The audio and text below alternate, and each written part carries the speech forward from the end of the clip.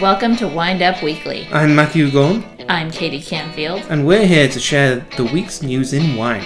This week on Wind Up Weekly, the Bordeaux AOC has made a landmark decision, adding 7 new grapes to the approved list of varieties that may be used for Bordeaux wines. Chateau Laffitte's owners, Domaine Baron de Rothschild, revealed their first Chinese wine to be released in September.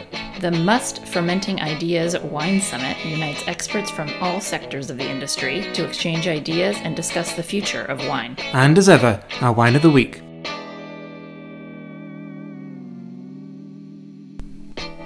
In France, the wine producers' syndicates for Bordeaux and Bordeaux Supérieur voted on and unanimously approved the inclusion of 7 new grape varieties to the wines of the appellation Contrôlée.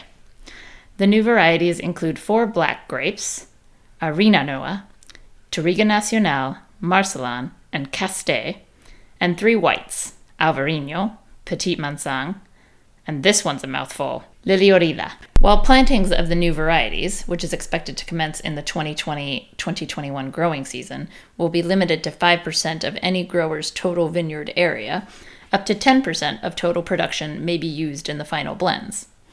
The decision comes in the midst of a national heat wave, and the approved selection of new grapes, 2 of which are Portuguese in origin, is evidently a move to cope with these scorching temperatures that other European countries have felt in recent weeks as well.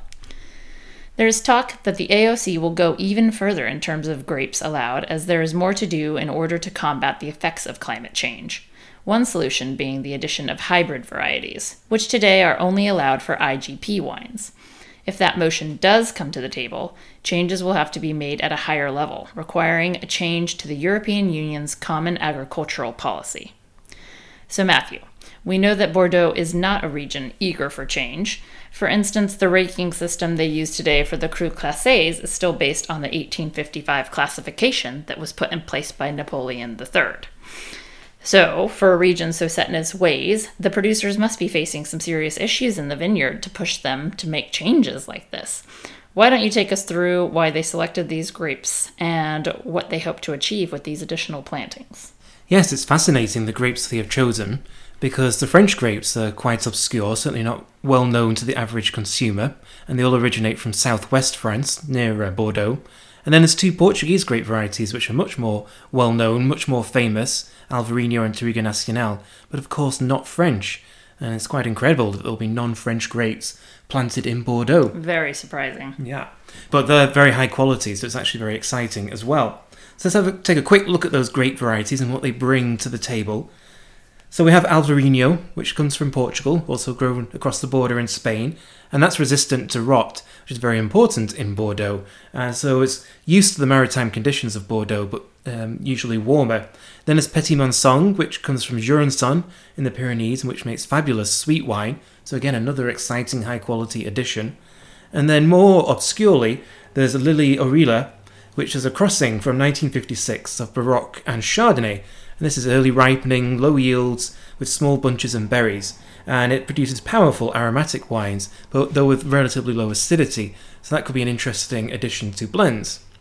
And then for the black grapes, Touriga Nacional is one of the great grapes of Portugal, and certainly will be a high quality addition to a Bordeaux blend. It does have low yields and is quite difficult to work with, so I can only imagine it being used in small amounts, even if the limitations on the plantings of these grapes are removed over time if they become successful.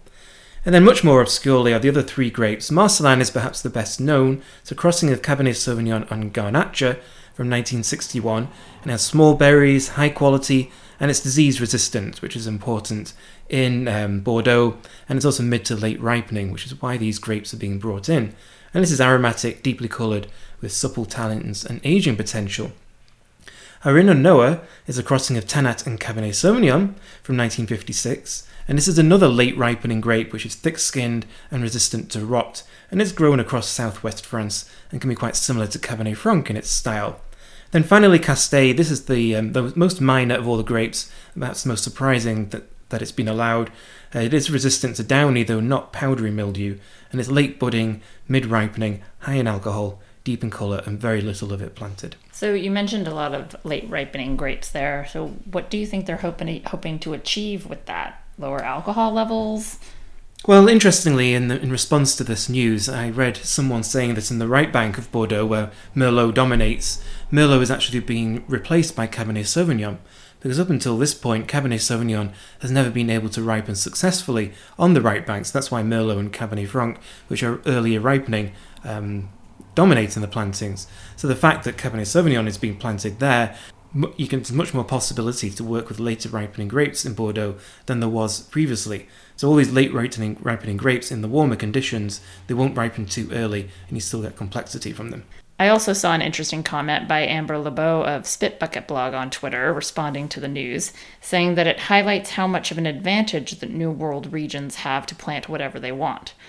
So true, and when you look at other European countries dealing with these heat waves, do you think we will see more of these changes in the near future? It's quite possible, though it must be remembered that the Vin de France appellation does allow producers to do pretty much whatever they like as long as the grapes come from France.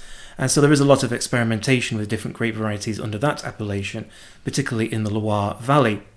Burgundy is the interesting place to look out for because that's even more conservative than Bordeaux. Just to give an idea of how temperatures have changed in Burgundy, the average temperature in Alsace is now what it was in Burgundy in the 1980s.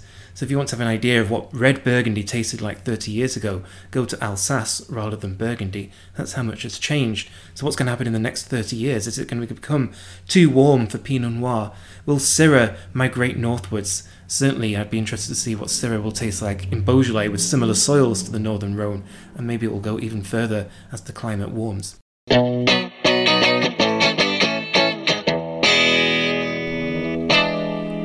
Chateau Laffite's owners, Domaine Baron de Rothschild, have revealed the name of their new Chinese wine, which will be released for the first time this September.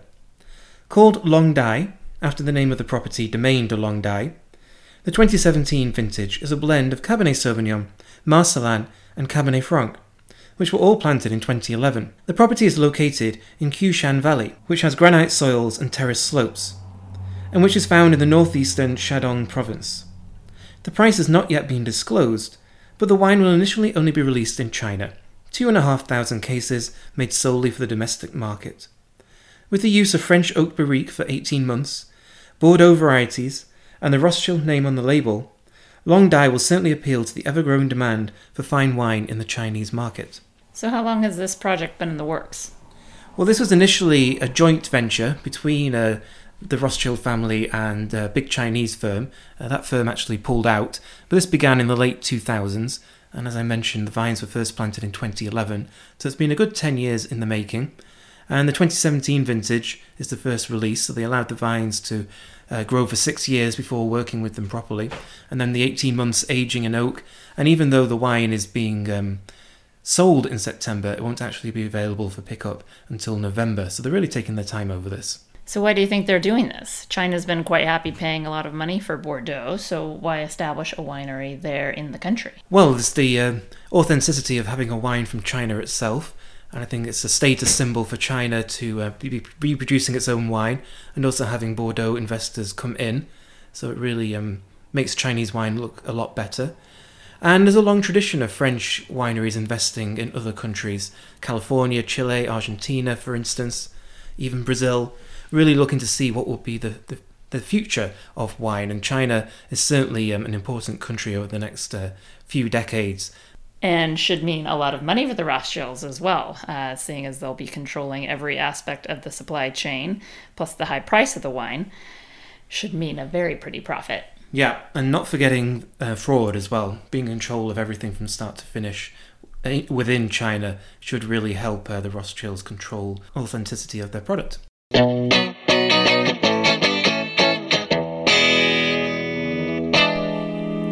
The third annual Must Fermenting Ideas Conference took place over the course of 3 days at the end of June in Cascais, Portugal. Set up as a worldwide forum for media and wine trade attendees to touch on the major issues facing the industry today: climate change, biodiversity, organics, natural wine, consumer data, DTC, social media, and more. Speakers included Miguel Torres, president of Familia Torres, who also organized the climate change course in Sitges, Spain in early April, as well as industry futurist and thought leader Paul Mabry, Meininger's editor Felicity Carter, New York Times chief wine critic Eric Asimov, and other industry leaders. The conversation that took place extended far beyond the walls of the Cascais beachside resort in southern Portugal into the wine Twitter sphere, so that the messaging reached a much broader audience. Matthew, what were some of the themes or topics that stood out to you in monitoring the Twitter conversations? The topic of communications and how good or bad the wine industry is at communicating itself to wine consumers, the everyday drinker. Yes, I remember seeing something about WSET and how they're training trade professionals to speak with a certain language and how that might not be the best way to communicate to the end consumer. Yeah, I think this is an issue in any trade.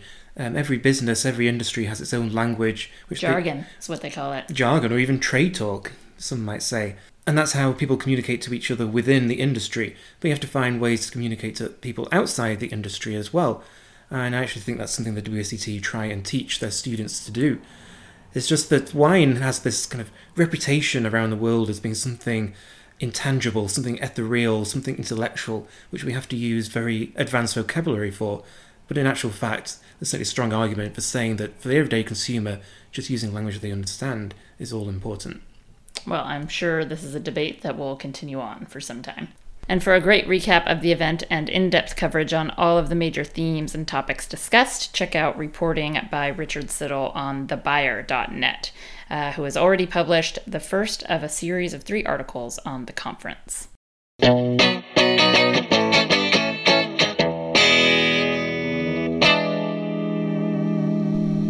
So now for our wine of the week. What is it, Katie? Well, it's the Dirty and Rowdy Especial 2018. So this is a Mourvèdre from the Rodnick Farm Vineyard, and it's delicious. A bit carbonic, but man, it's good. Yes, so for those of you outside of California who don't know about Dirty and Rowdy, they're a fun, very fashionable winery, and they really focus on Mourvèdre. And so they actually make 9 or 10 different Mourvèdres each year, which is a great variety that really wasn't very well known in California until they took it up. And if you think of Mourvèdre as this meaty, dark fruit, big wine, which is what most people might know it as, this is nothing like that. So with that carbonic aspect of it, it makes it very fruity, very light, something you could enjoy even on a warm day. Yeah, like today. It's 2018 and very youthful, very approachable. And you recently interviewed Hardy Wallace of Dirty and Rowdy, didn't you, on your podcast? I did, and that's going to be released simultaneously with this podcast, so you can just jump from one to the other without any break. Look forward to it. Yeah, he's a fascinating guy. Well worth a listen. Cheers to that. So that's it for this week's Wind Up Weekly. Join us next week. I'm Katie Canfield. I'm Matthew Gorn. Thanks for listening. See you next time.